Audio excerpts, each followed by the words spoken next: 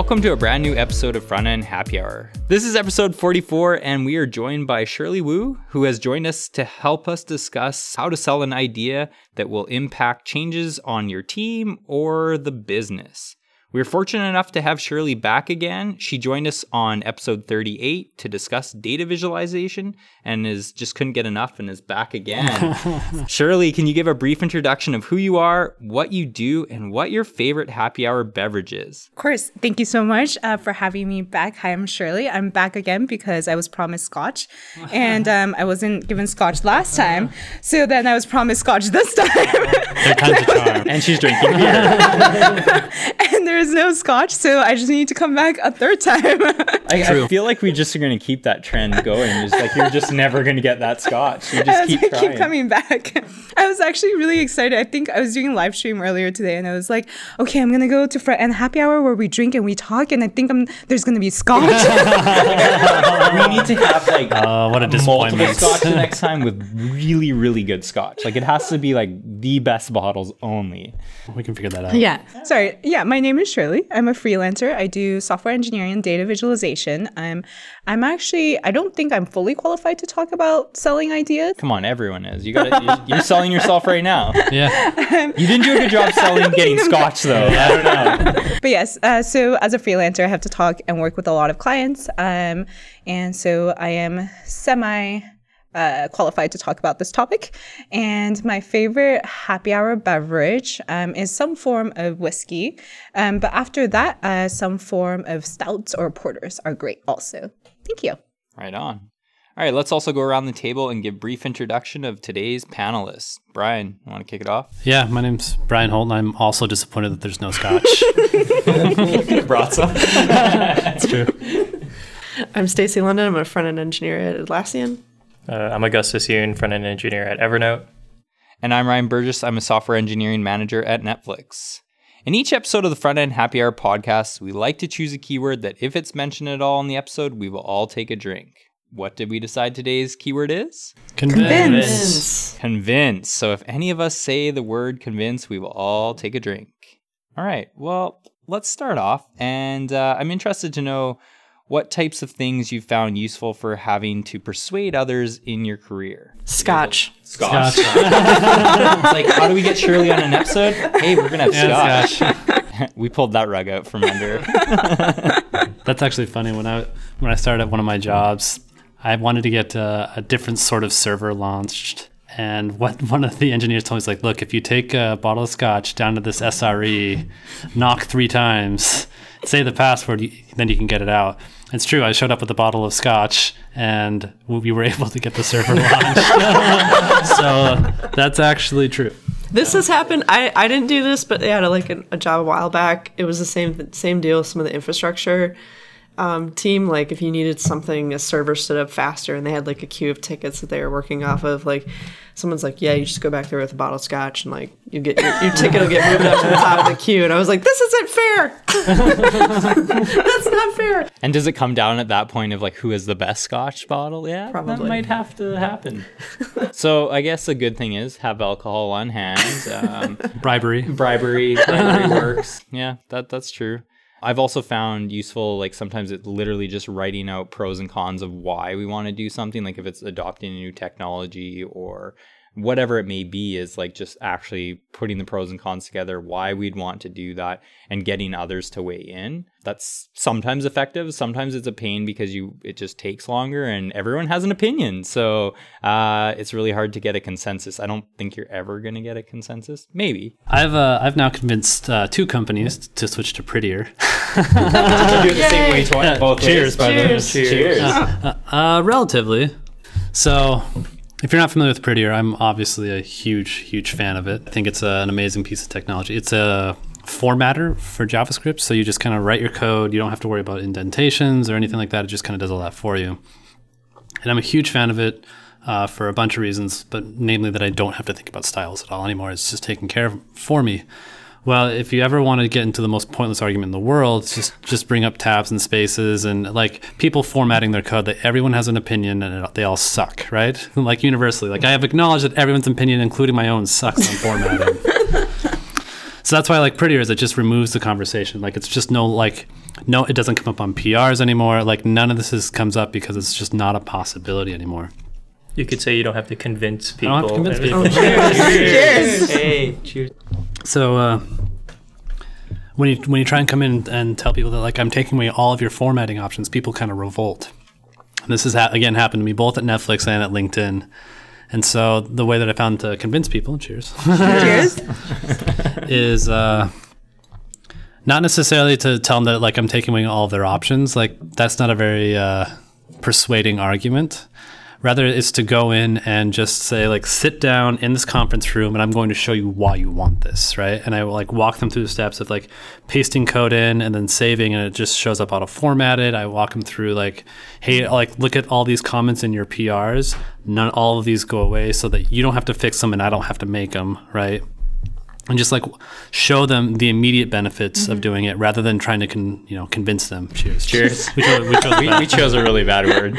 Yeah, actually, to kind of go with that, for Evernote, we're in this same, actually, so we also moved to Prettier, but same medium of that's been helpful, but for a different topic, we moved off of Google Web Toolkit to React, or we're slowly moving off of it. And the way we did it was really, we just like actually did it and then showed that it really makes a huge difference to just be able to show someone like what it is. And I think another part of it is it shows you put in like the effort to like be like, hey, like I sincerely believe this is gonna like make your lives a whole lot better, and you like put in that effort. I think it like really shows like a good impression on them. Yeah, so it seems like numbers and benchmarks and like how much more improved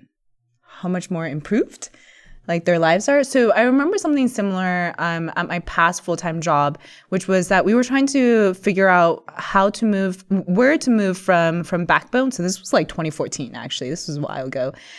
From Backbone, and we were trying to figure out, because at that time React was still like semi-young. It was like about a year old, I think. And so we were like, should it be React? Should it be Angular? Should it be, I think we also looked at like Meteor and all of these others. And so we like wrote out our pro con list, and we like got everybody, like all the front end engineers into a room. We like talked through it all. And it's kind of like you said, there was like gridlock, because we're like, oh, there's like pros and cons in all of them, and we don't know like which, and it kind of went on for a few weeks until like we were just like, at that time, I think the part of the application that had the most kind of like spaghetti event kind of thing with the Backbone was the part with the visualization tool. And I was like, you know what? After these like weeks of discussion, I think like I'm kind of leaning towards React. And like I think they might, like, because I think Flux had come out around then, and I was like, I think React and Flux might actually really help solve this very specific Backbone spaghetti event thing that's happening, that's giving us all these bugs. And so I'm just going to like, prototype and convert a part of our code over from Backbone to React. And then once I got that going, I don't know if it was just that people were like, oh, this is so much better. But I think it's just that momentum of like getting that code base set up and like kind of starting that motion. And people were like, well, it's too late to go back now. Yeah. But also you're able to prove it too, that, hey, this works, this solves our problem. And you can also evaluate how long it took you, right? Like, it's like, was this easy? Was this difficult? Is this a viable option? Yeah. Sometimes just doing it is really, that's very useful. Yeah. So I think I came back in like a week or two, maybe 2 weeks, and was like, hey, here's like, the core part of the problem we had, and this is how I solved it. And I actually quite like it because XYZ. And then that's how we moved to React. Very nice. I know we have Ryan Anklem to thank at Netflix for moving us to React. I think he just shoved it in. I'm pretty sure he decided like a feature. He was like, I am using React, and just did it. And then like people were like, oh, I think there was a bit of a revolt at first, but then people started to be like, oh, okay, this actually makes a lot of sense. I don't know if that's the best idea of just shoving it in, but it did work. So that could be another option too. It's the whole like ask for forgiveness. Yeah, I like that. Yeah. Oops. Oops. There's a new framework. Like the asking for forgiveness thing reminds me of how like I've attempted to do responsive design at multiple places, where like that's been a conversation I've had at multiple companies. Like, hey, we should probably make the site responsive so it just like works on some smaller devices and it's nice. And having to do a lot of convincing, a lot of like why this is some, people are like, oh, it's going to take like 12 times longer. You're like, well, not necessarily. And trying to show using not necessarily my opinion, but I would like, essentially just be like, I'm going to copy and paste Brad Frost's presentation about responsive design and be like, Brad Frost says this, he's an industry leader, like we should probably do this, and use those techniques to like convince them of that. But some of the cheers. Even to this day, like even in 2017, that's still something that I'm trying to like sell to companies. Is responsive design. Is responsive. And I'm like, oh my gosh, it was introduced so long ago. Like, why are we still having, that conversation? But yeah, I mean, I remember the first time selling it too, and it was at an agency that I was at, and like we were actually getting hired to build mobile sites. And like those mobile, like .m's, whatever, like the actual mobile specific sites. And I guess they were a little bit web appy at the time, like they're pretty heavy JavaScript, but still at the same point, I think the director at the time, him and I actually just built a prototype to try and sell up, like, this is what we should be presenting to clients is responsive design. Let's not make two separate websites, a desktop and a mobile website, is like, we can build this to scale. And even that, I remember it was a huge battle of, this was an amazing demo. And they're like, yeah, but why would we sell them on one instead? Well, we could sell them on building two sites. And it did take some buy-in, but eventually it was something that we got. And I think having that demo was really, really useful. I think we've heard a couple things of migrating to code bases or adopting new technologies. Are there other things? What are some things that you actually have had to persuade others on teams or in the companies that you work on? I had to do a lot with like trying to sell like single page application architectures to companies that were, had very heavily invested in a certain other like traditional stack of stuff. And for that, some of the big companies that I worked for, something that I learned over time, this was like a maturity thing. Like originally I was just like, why aren't they listening to me? Why don't they just trust me? Like I know what I'm saying. And then realizing like, oh, but they also really trust Gartner research. And they also really trust these like research companies that publish these, papers. And I was like, oh, so if I maybe start referencing that stuff, maybe my voice will be heard better. And it did. So it was like this leveraging the community and leveraging resources and not just being like, trust me, I know what I'm saying. It's kind of like others also are saying the same thing and providing that that evidence. Was helpful. Presenting more than just your own opinion is actually backing that up with something else. Yeah, that can do it. Yeah, will help. I mean, it's been 3 years, but speaking for like younger audiences, those who are probably going through career fairs right now, definitely a lot of persuasion and selling of yourself. And like, it really helps to like do a lot of research. And like, I remember like when I was going to career fairs, like I had to do like tons of research and find ways to like persuade them, essentially convince them. Cheers. Cheers. Sorry, I had to drink just thinking about it, but no. But it does take a lot of effort to like be able to like convince people. Oh, God, cheers. I thought it was persuade for a second, but persuade people that you have the skills that they're looking for in the jobs that they're, tailoring for like internships or like new hires that are straight from college. Like it really pays off to like do the research up front to see like what skills that they're looking for and tailoring yourself to say, hey, I have those skills. That's really good too. It also shows that you care about the company that you're going to as well. It's not just like, just give me a job. That's all I care about. So you're that also works for me. just knock on the door. You're like, do you know who I am? Did that work when you're right out of school? Yep. Actually, that's a really great point that I really didn't think of, which is so kind of going off of that, I think showing that you care. But I remember when I was like going through the career fairs and stuff, I was in a little bit of a weird situation that like I was a business major and I had kind of switched to computer science in my last year, in my senior year. So I couldn't even do the convincing, the persuasion, etc. on just like my my skill set, right? And it wasn't even about like caring about the company and doing research about that anymore. And it was a lot about, at the end of the day, when I got the offers for those like software positions, it was about my passion and like how excited I was to do software and like kind of having that story of where I was, which was I thought I was going to do investment banking, and realizing that that wasn't for me, and then switching over to computer science and like how much more I love that, and that kind of story. And then people really appreciated that. And I think that's probably something similar. I mean, I'm not saying this is going to work, but like, I think from what you were saying, I think the having the like, this is how it was before, and this is why I'm really excited to go forward with this new thing or this direction. And so that excitement and passion, I think, really worked out for me. You stand out more too. Like, I'll remember that versus like someone who's just like, I went and did software engineering. You're like, okay, cool. But tell your story of how you got there. And because you haven't worked yet, so it's like, that's difficult too. It's just for someone to like invest in you, because that's what they're doing. They're investing that, yeah, I think she's got what it takes. And I think, yeah, you probably stood out that way a lot better, having a bit of a story. I like that. Yeah. And I wasn't even trying to be like, using that to my advantage or anything. It was just You're like just being literally honest. like, yeah, that was, and I wasn't, because some people are like, oh, maybe you shouldn't highlight the fact that you only have like, 2 semesters of coursework. And I'm like, no, like this is something that I really, really care about. And I'm really excited and I really want to get into this field. And I think that, yeah. Yeah, maybe, and this is a shift from like personal promotion, but back to kind of like a software argument about like if we should do X or Y. I had this very recently where we were having this discussion about how to approach building out this API, and they're like, Stacey, what are your strong opinions about this? And I was like, well, I shifted it because I was like, it's not really me. It's not about me. I was like, the argument that I'm making is for the user experience, how fast this page is going to load, how it'll affect the user, like how this will help the person using our thing and having empathy towards that.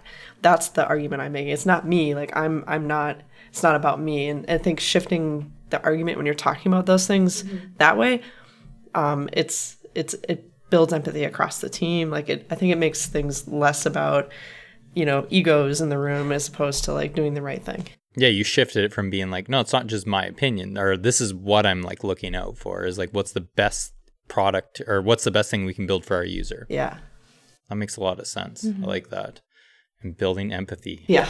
That's a great like phrase. Like having like people like view it from another perspective, essentially, because it's so easy to be like, oh, this is just what they want, but it's like, well, what are they doing it for? Yeah. And that like really changed. Yeah, and I think another thing is also just sharing like the trade-offs. Because I think that even if you're talking to like a new framework, which we always talk about, hey, if you're on Ember and you want to move to React, like how do you convince them to do that? Yeah. But there's trade-offs for it. Is like, that's going to be a costly trade. It's going to take time, but maybe you're faster because of it. Maybe it is a better user experience. It's more performant. Like there could be a lot of reasons why you would. It's like, but there's also reasons not to do it. And I think it's also being aware and sharing those reasons up front and just kind of outlining that a lot more up front.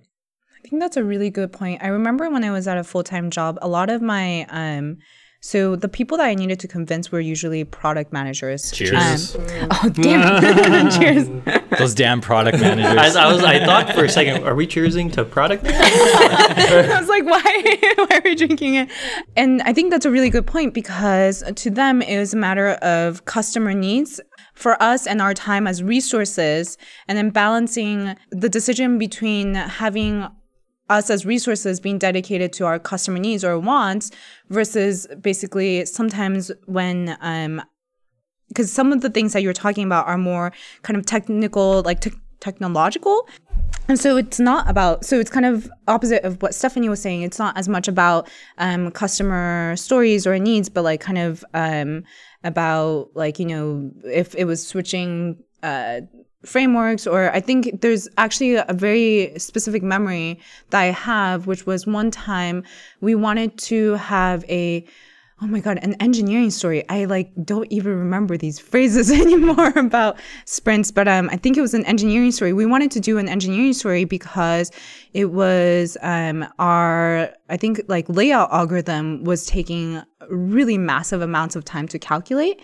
And so my teammate at that time had gone in to talk to the product managers, and the product manager was like, okay, well, tell me why we should, we should commit your time into this engineering story about improving the layout algorithm. And she had gone in and was saying, I think she came from a lot more of a technical background. So she was talking about how interesting the algorithm would be and how interesting and fun it'd be to implement. And I was like, and on top of that, that comes back to what you were saying about kind of selling it from the user's perspective about, and then I remember adding in that it would also really speed up performance. And like this layout algorithm change would speed up performance and would overall be a great user experience. And that was the kind of thing that like, as soon as we said that, the product manager was like, okay, done, let's do it. And so I think that's also a understanding the priority of the person that I'm trying to persuade, or the group that I'm trying to persuade, and like their priorities and like what they're basically trying to balance. Because at the end of the day, I think selling these kinds of things are a form of negotiation. And with negotiation, I think I dropped out after 2 weeks from that class. But in my negotiations class, I was taught to first understand the priorities and motivations of the person I'm talking to, and then use that to my advantage to convince them. Oh, damn it. It's a good way to end it, though. I like that. That's a very good point, is that you're leveraging what they want and just using that to your advantage. So if they care about the user experience, which most product managers do, or if they want to move some metrics, you're like, this is how it could improve the performance. Or yeah, I like that. I think something definitely to keep in mind when you are trying to persuade someone to do something your way. The waterfall method never works, right? You can never go into a new company and say, this is all shit. We're going to spend 2.5 years rewriting this in another language. We've all tried it. It doesn't work. And everyone's going to look at you and roll your eyes. Like that never works. Like it never works to convince people to like rewrite, whole technology stacks or whole products or anything like that. The term rewrite should just be thrown out of your vocabulary unless in very, very extreme circumstances, right? You're going to be much more successful in, agile sprint-based, more towards piecemeal migrations, right? And it's even better if you don't tell people it's a migration. You need to avoid that word. It's a dirty word for so many people. And what you do is you just say, we're going to add this new feature, and in the process, we're just going to like modify the existing code to use this not piece of shit framework and use this new one. Oh my God. That sounds so much better. I used to do that where, so I was at fault for really liking to refactor code, because I just really hate, after a while, there's just so much baggage to a code base, right? When there's like so many people working on it. And so I was really bad at this, but I would, refactor small pieces of the code base. And at first I would tell people that like, hey, I'm going to refactor, like I would tell the PMs and the overall Scrum team, I'd be like, oh, I'm going to refactor blah, blah, blah. And after a while, I started to only tell my teammates. And then just exactly like you said, I would be like, on top of a feature, I just secretly refactor. And, I mean, the important thing is that my teammates knew what I was doing and what I was about to do, and that they agreed with it. And I think that's also another reason, another lesson I learned, which was that I need to get buy-in from my teammates for what I'm doing, and that's really, really important. That is super important. Yeah. Unless you're Ryan Nankle. Yeah, I think he might have had some buy-in. I don't know. No, like I think there's a time and a place for just launching shit and just say like this happened.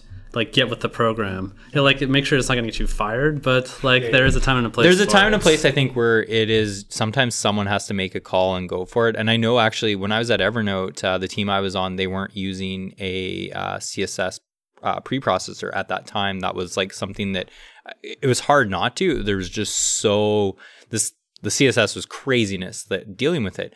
And I remember being in conversations where it was like, oh, well, maybe eventually we'll do it, or which one should be used, Less or Sass. And I just finally one day was just like, fuck it, and just like did it and, implemented a bunch of it in Sass. It was like a few new features, and I started to just pull some of the old legacy code base, just get us to where it should be.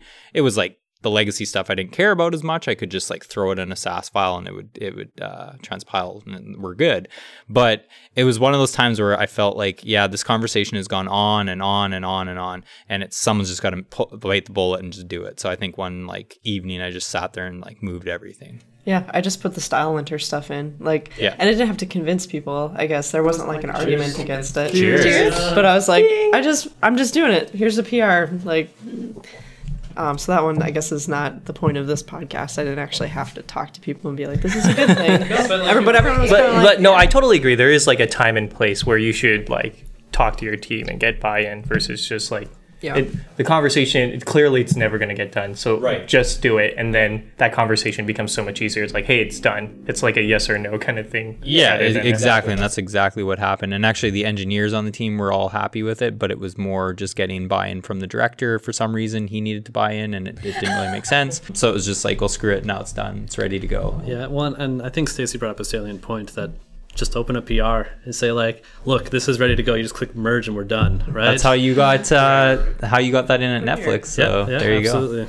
Actually, like when Evernote moved to Prettier, that's literally what happened. Someone just did it, and that, like, because we were always like, oh, what configs do we want to use? And it honestly was just like, what are we arguing later about? too, right? Yeah, exactly. Like, well, and that's the other thing. Like once the PR was up, it's like, okay, well now we know what to tweak. Yeah, and it's just like, change this config. It's like big deal. It's like, nobody cares. You can have that conversation after the fact. Exactly. Too. I think, a good technique for that too would be like, here's the PR. Hey, if we find that this isn't working for us, we can over time adjust it. And we don't all have to have this like massive discussion about every config possible for it up front. And you can throw out the word agile. Let's be iterative about it. I like that. Those kinds of things. And be like, we can adjust this over time. It's all going to be okay. Calm down. Have there been times in the past where you've like really messed up and would have changed how you tried to convince others? Cheers. I think we kind of talked a bit about it, just kind of in multiple places, but I would be sometimes more selective in the information that I would share with different people. Just like, you don't need to go to the director of product and get into nitty-gritty technical details, because then they're going to get overwhelmed and say, this sounds like a lot of work. No, right? Rather, you can get buy-in from your team, like was mentioned, and then just go to the product and say, like, we're building an extra bit of padding into the sprint to make sure that we have high code quality, and that high code quality is rewriting everything really quickly. So I'm going to add in a little bit about freelancing, because I know you had previously asked about what was the question about freelancing? Yeah, you sometimes have to persuade a client to either make changes, or maybe it's just even getting them to go with you, right? Like you're get them to hire you. Yeah, so I think I was mentioning this to Ryan earlier, but I'm in the extremely fortunate position that most, if not all, of my clients come to me because of my portfolio. And so they come to me because they have a specific use case that they want to build out, and they come to me because they like my style or what I've done, and they want something similar. So in that sense, in the overall scheme of things, I usually don't have to sell a client on a project. I think the only time that was different was I did something for Google, and they wanted me to do something with their search data, and then in that case I had to come up with a proposal, and I think I came up with like 4. So I did that with Nadi, who I do a project called Data Sketches with, and she and I came up with, I think, 4 or 5 different proposals, ideas about what to do with the search data, and then they picked one. So in that sense, I don't think I'm as experienced when it comes to like pitching and selling a whole project. But after selling that and getting the contract written and getting started, there are the tiny little details of the like that iterative feedback of sometimes getting feature requests or being asked to do something that, because oftentimes the clients that I get aren't necessarily technical. And so then that's why they're coming to me for my skill set. And in that time, it's actually easier to sell them on a technical change. If they ask me for, something that they think is going to be really, really easy, and I say, hey, like, it seems like a trivial amount of work, but it actually takes XYZ. And I kind of list out the steps it might take and like how much longer it might take. And a lot of times with clients, because sometimes I'm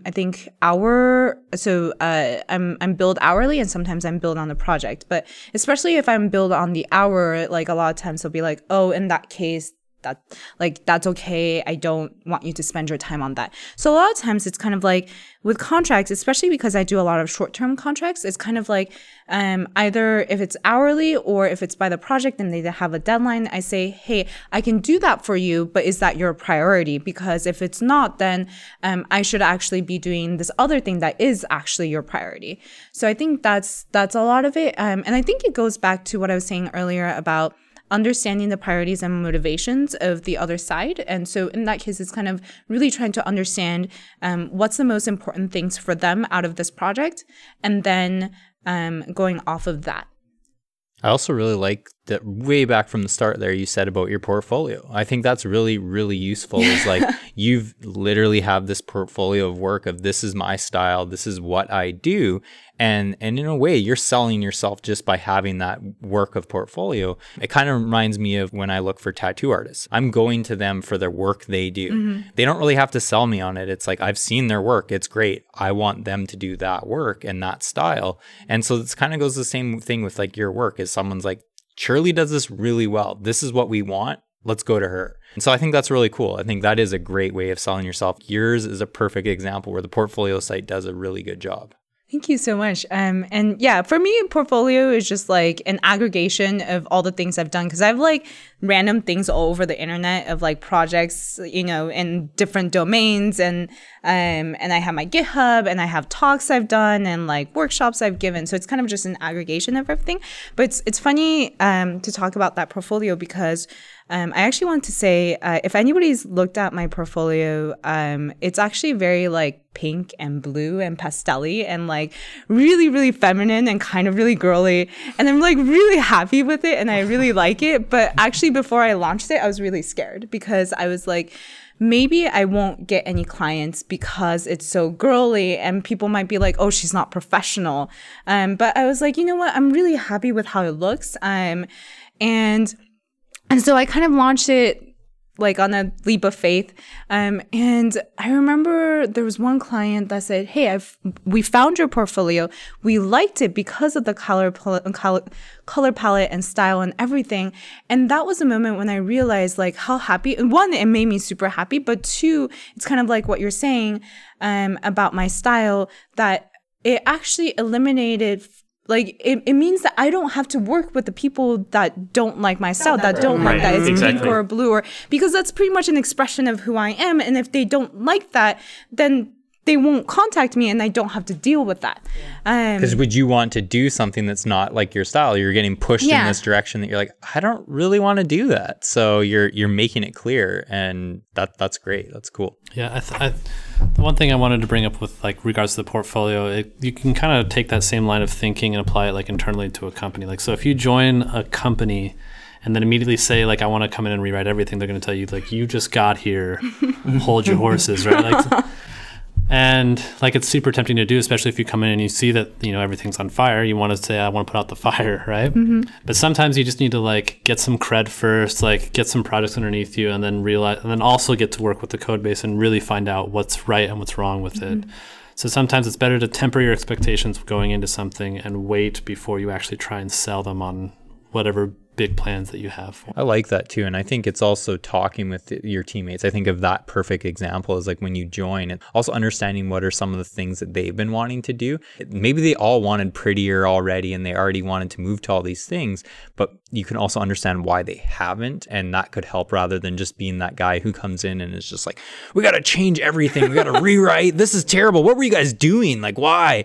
And there's probably a lot of valid reasons why they haven't yet. Maybe they actually do want to, but they just haven't had the time, or someone hasn't championed it. Maybe you can be that champion, but it's really understanding why. Yeah, be the observer when you first start somewhere new. I like that. Like, be the observer, talk to people, find out the history, get to know like the product managers, get to know the devs, like figure out like why things are the way they are. And then maybe someone's just defeated. They've tried too many times to push something through and it didn't work. Mm-hmm. Then you can be like, what did you try? Figure that out, and then be like, maybe there's this other angle that you've got that you can help try and continue to push it through, and be the advocate. What happens if you've tried many, many things at a company or with a client, At what point do you stay at the company or go? Like, what is that barrier? Like, what makes you think about that? Oh.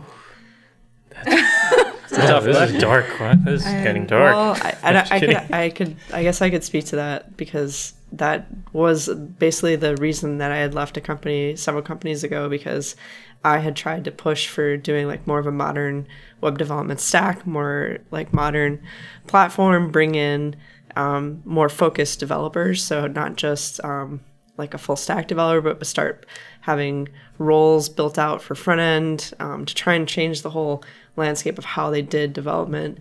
And that was so hard because it's a very big company and you can try very hard, but you're just like one tiny piece. So as much as I tried to convince, like it wasn't happening. And like, how many years do you stay at a place where you feel like you could be doing good work? But if you can't, at that point I was like, I'm not important enough at this company to convince a shift in the entire way this company does something. Especially if you feel really strongly about it and passionate about it, there's probably some other company or team that is doing that work. And so even to Shirley's point of, if they wanted her to do some very corporate cold colors and not these like warm pastel-y colors, like that might be enough for her to be like, yeah, it's not really my thing. And knowing that is actually really good is like, what do you want to do? And that might be driving you to be like, I've tried to get us on the right track. Or in your opinion, that's the right track. It probably was in that case. But yeah, it's like, don't stick around too long, I think, at that point. I don't know what the magic number is though. Yeah, I don't either. And I think it's just more about your happiness too. Like if you've tried multiple techniques and it's not really working, then maybe at that point, like it's your happiness. You're spending 50 hours a week doing this thing. Like you should probably be happy. And there's a lot of companies out there that probably will be doing the thing you're advocating for. You just have to find them. I actually, so on the part about when do you decide to leave, there's a really, really great piece of advice that I got, and it was basically when I was deciding whether or not to leave my old job, and the piece of advice was, always make sure that you're not running away from something. That the reason that you're leaving is not that you're running away from something, but rather that you're running to something. And I thought that was such a great piece of advice because, like, sure, there's a lot of times there's probably something about your job that really, really sucks. Like, overall, it's probably a really great job. There's, like, that little minute thing that, like, ticks you off. But, like, as soon as I heard that about, like, stick it through stick it through until you find that something that makes you so excited that you need to leave and go to that next thing. And that's like something that I've been keeping with me. It's such a great piece of advice. Yeah, because even in that point, you might not like something about the job, but make sure that you're not going to the next job that has the exact same thing. Yeah. Like, which is that does happen. So it's like you're so unhappy that you're like, I just need to change, and then you end up really not changing. You're just going to another place that has similar problems. Yeah. What advice would you share with others who are looking to convince their team to make a change? Cheers. Just do it. No. Ship it. Honestly, I think lots of like good things. But I do want to like bring up like 2 points that Brian and Stacy said, which include like, especially, well, I guess if you're coming in, like be an observer for a bit, really understand what the core problem is. But assuming you've been on the team for a long time, like really like it helps to show that you put in an effort, but then also like have a plan, because actually I didn't get a chance to say it, but what hasn't worked in the past one time was I think a developer on one of our teams wanted to do something, and he actually did make a PR. It was all like, kind of signed off, but then there were all these open questions of how we go about like, you want, like, how do we get this localized, blah, blah, blah. Like, really, like, kind of have those things kind of thought out, and makes, like, that discussion a lot easier. Because if you have, like, all these open questions, like, it's really hard to get, like, people to buy in and stuff. You can't just, like, do it. Yeah, show that you've thought through all those angles, and, like exactly what I was saying with the trade-off. Think through them. Exactly. And, when you have that PR, you could put all that information in there and show that this is a thoughtful thing. I'm not just shoving this in. Mm-hmm. And I guess also going off of that, be ready to own it, right? Like once that PR goes in, and people are going to start coming to you being like, well, blah, blah, blah didn't work out for me. Like, what do I, like, or, I think you said something earlier that reminded me of like every single time Facebook changes their layouts and people just kind of revolt and then they start getting used to it. But when the people are rebelling, you just have to be the owner that is kind of like addressing all of the questions and all of the anger, and kind of champion it forward. It's kind of hard, but it's a lot of work. But if it's something that you really believe in, then I think it's quite worth it. I'd say pick your battles. Some of them are not worth fighting, and don't fight all of them at once. That's so true. Yeah, like don't get in a land war with Russia and then that sort of thing, right? Yeah, like if you have a bunch of things you want to change, pick the most important one, and or pick the easiest win, right? Those are kind of the two things I usually optimize for. Like, what can I win quickly, or what's going to be the biggest win, and then everything else can kind of just come later. Be a communicator too. Like if you're going to make a change, and maybe like a significant architectural shift in something, explain it to the team and then just like constantly communicate about it. Like, hey, I'm leaving for a week on vacation. This is the current state of where this is at. This is how you need to run a command to do the build process. It's like if it's in Flux or something, like you're changing how people are going to work with this library or work with this set of things. Like just make sure you're constantly communicating that out and be like, I know this doesn't work right now. It's in progress. I will get it working by the end of next week. In the meantime, this is how you do something to do what you need to do, especially if you're in like distributed teams where like everybody needs to work on this library. And if you're making big changes to it, you have to make sure you're really communicating that well. I think that's something that is missing from a lot of deep engineer types that are like, I'm re-architecting all the things. And you're like, but you also need to tell people about it. So when I launched Prettier here, whenever it fails the build process, it actually says, you didn't pass Prettier, here's a wiki link.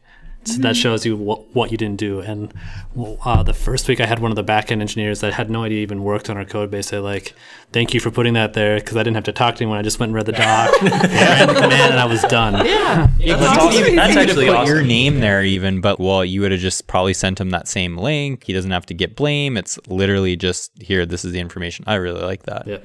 I'll echo all the points that everyone's made. I think those are really helpful. And I think another thing, just sometimes you have to be bold and champion something. I think Brian kind of said that a little bit, but sometimes you just have to put yourself out there and really be bold and make a change. Don't wait for someone else to do it. Cool. As we wrap up the episode, each episode we like to share picks of things that we have found interesting and like to share. Let's go around the table and share picks for this episode.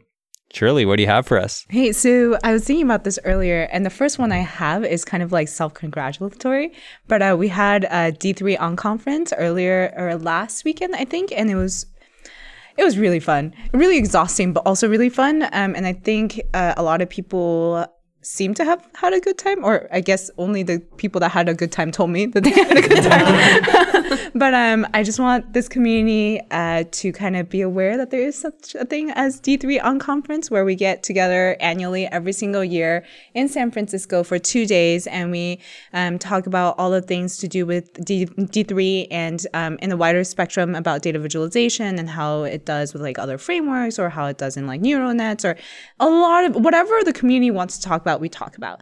And it was a really great time. So that's my first pick. And the second one is I just finished the Stormlight archive like a few weeks back, and the third one, which is Oathbringer, is coming out sometime in November, and I'm just really excited to go to the book signing by Brandon Sanderson. So that's my second pick. Great. Brian, what do you have? I have 2 picks. One of them is Size Limit.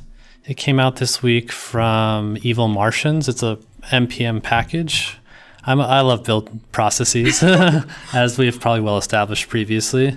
So what Size Limit does is it actually tells you what the size of your project's going to be gzipped, and it just kind of like, you can put like budgets on there and things like that. It's a really cool piece of technology.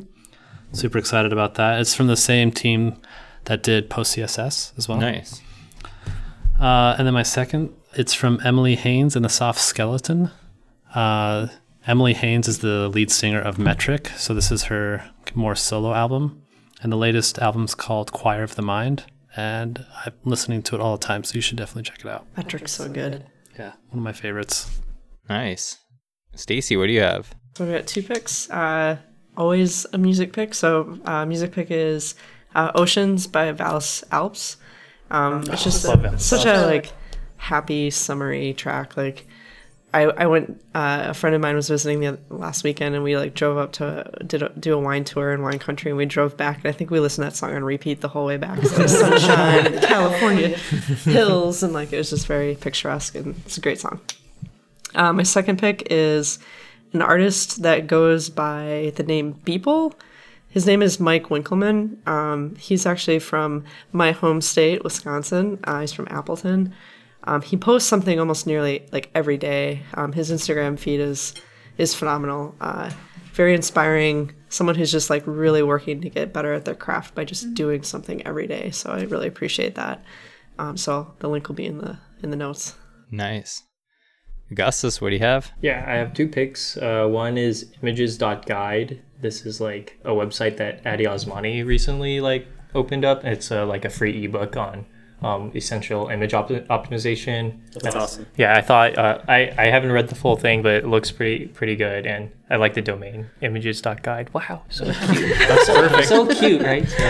So that's my first pick, and then the second pick is leetcode.com/articles, not just leetcode.com. I don't know how, or actually you can just navigate it from the nav bar, but I really suck at tech interviews, and like there's like leetcode.com's articles like have very in-depth, like there's the problem, but then they give you like all these different solutions, and they go very in-depth of how to think about going about the problems. I like really struggle at tech interviews, so I thought like reading like the solutions that they have is like super helpful. Like they'll tell you like tricks, so like, oh, this is like a trick you can use for like string problems and stuff. So like someone like me who really sucks at these, I think it's like really helpful. Or someone like everybody in the industry. Like, you're not the only one out there. Oh, that's fair. Everybody. Okay. Yeah. All right. I have 2 picks. My first one is a music pick. It's old, but I found myself listening to it recently while I was doing some coding. Was the Social Network soundtrack, which was done by Trent Reznor from Nine Inch Nails. Such an amazing album. Like, I kind of forgot how good it was and just found myself, that one was on repeat for a while. Really good. So definitely something to add to your playlist. And my second pick is a Netflix original called American Vandal. It is hilarious. If you've watched anything like Making a Murderer, The Keepers, or listened to the podcast Serial, it's basically a satire to all of those. So I don't want to say too much about it, but like I'll watch it. I'm sold. If it's like Making a Murderer, I'm sold. It's about a high school kid who draws penises or spray paints penises on a bunch of cars, faculty members' cars, and they go into the whole like, did he do it? And, it's hilarious. So I highly recommend it. I'm not done the full series yet, but I'm about halfway through, and I think it's hilarious. So definitely check that one out, American Vandal. Before we end the episode, I want to thank Shirley for joining us. It was a pleasure having you on here, as always. Second time on here. Thank you so much for having me. I'll be looking forward to the scotch in the third time. Yes, we definitely owe her some scotch. Where can people get in touch with you? Oh, yeah. So my portfolio website is sxywu.com. Same exact thing for my Twitter. I am now in live coding on Twitch. Yay. And archiving everything on YouTube. GitHub, same. Basically everywhere, same handle. Great. And I think the last time you were on, you were just about to do a Twitch. Like, I think like that was one of the first ones. Yeah, I think I had just set everything up and I was just about to, I think I was still thinking about it. Yeah. Right on. Awesome. Yeah. Well, I'm glad that you've got some out there. It's been great. I've watched some. It's actually really cool to like when you like have a problem and you debug through it. It's pretty cool. Thank you. And I think the really, really great cool thing is that like people actually help me debug. And it's so much faster because like there's obviously like I'm like pretty confident in like D3 and SVG and all of that. But like the other day, like there was something with promises and I'm like really bad with promises. And like and Cher helped me debug through that. So people help me debug. People teach me about ES 2016. It's been a really amazing, great time. Cher is awesome too. Cher is so I think awesome. Cher also taught you the difference of let and cons. Yes. I saw that tweet. So great. She lives in St. Louis, I believe. Okay. Yeah. When we have budget, we'll have to fly her out here. Yeah, definitely. We need her on an episode, that's for sure. Or if you ever go to St. Louis. Yeah, we need a conference in St. Strange Louis. Loop. Yeah, Strange Loop is in do it. St. Louis. All right, that's a good one. Let's go to Friday that. Happy Hour tour of the states. I like this. We need a budget. Someone needs to sponsor us. And We let's need do a tour that. bus. Yeah, it's a tour bus. Can you imagine us all on a bus? I'm pretty sure Jem would just like rip us all apart. Old man Jem. He would leave us on the side of the road. All right. Thank you all for listening to today's episode. We'd love to hear more about stories that you've had to do with convincing people. Cheers. Cheers. Tweet at us at FrontEndHH. Any last words? Convince. All right. I'm convinced. Cheers. Cheers.